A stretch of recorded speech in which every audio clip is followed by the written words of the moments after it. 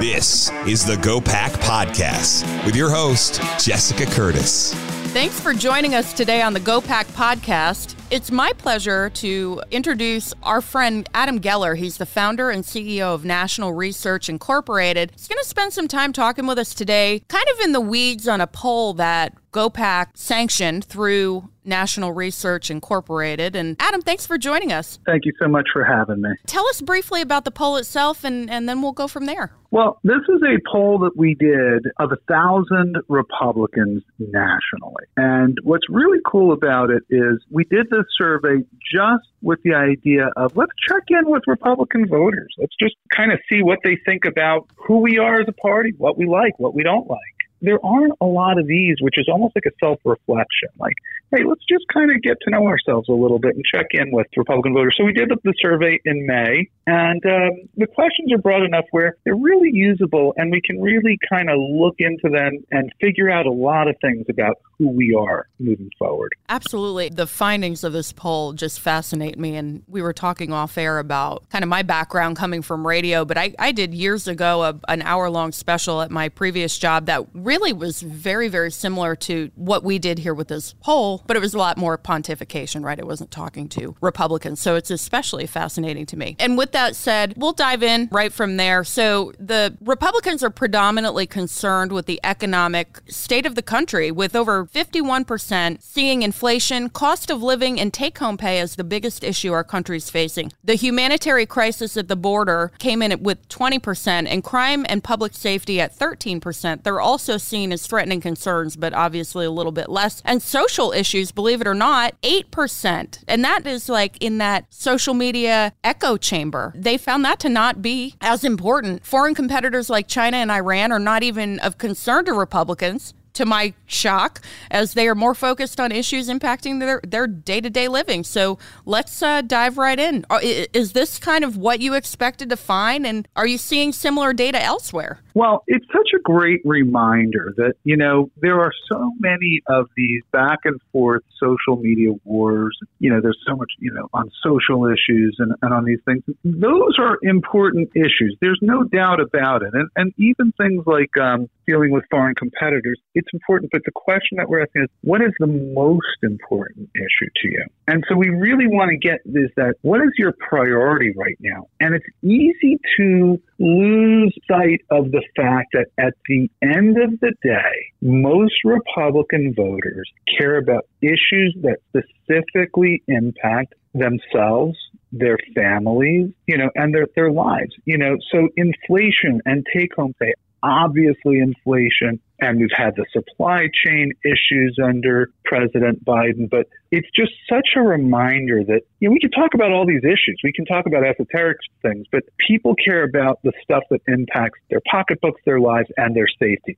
And so when we see things like inflation at 51%, most important issue, followed by the two double-digit issues, border security and crime and public safety, it tells me as a Republican that Republican voters care primarily about safety, whether it is economic safety, whether it is safety and security at our border, or whether it's personal safety and security on our streets and in our schools and in our stores. These are the Republican priorities, and all of them have one thing in common. They impact our everyday lives. Absolutely. And, you mentioned inflation before. Inflation and take-home pay appearing to be kind of across the board the top issue. But beyond that, it looks like crime is higher than other regions in the Northeast and Pacific West. Does that track in other surveys that you've seen? It does. And so when you think about it, different regions of the country are going to have different issue concerns. And sometimes, some issues may pop just a little bit more. And so, look, let's take the Pacific Coast as an example. So we spoke to Republicans in some of those Pacific Coast states, including Washington, Oregon, and California. We all know what's happening in some of the stores there, and some of the stores in downtown areas, large stores being forced to shut down because of just rampant crime and shoplifting and just clearing out all of these aisles. That's just one example of where something like that may pop because of governance that's happening in liberal and progressive cities. So It does track.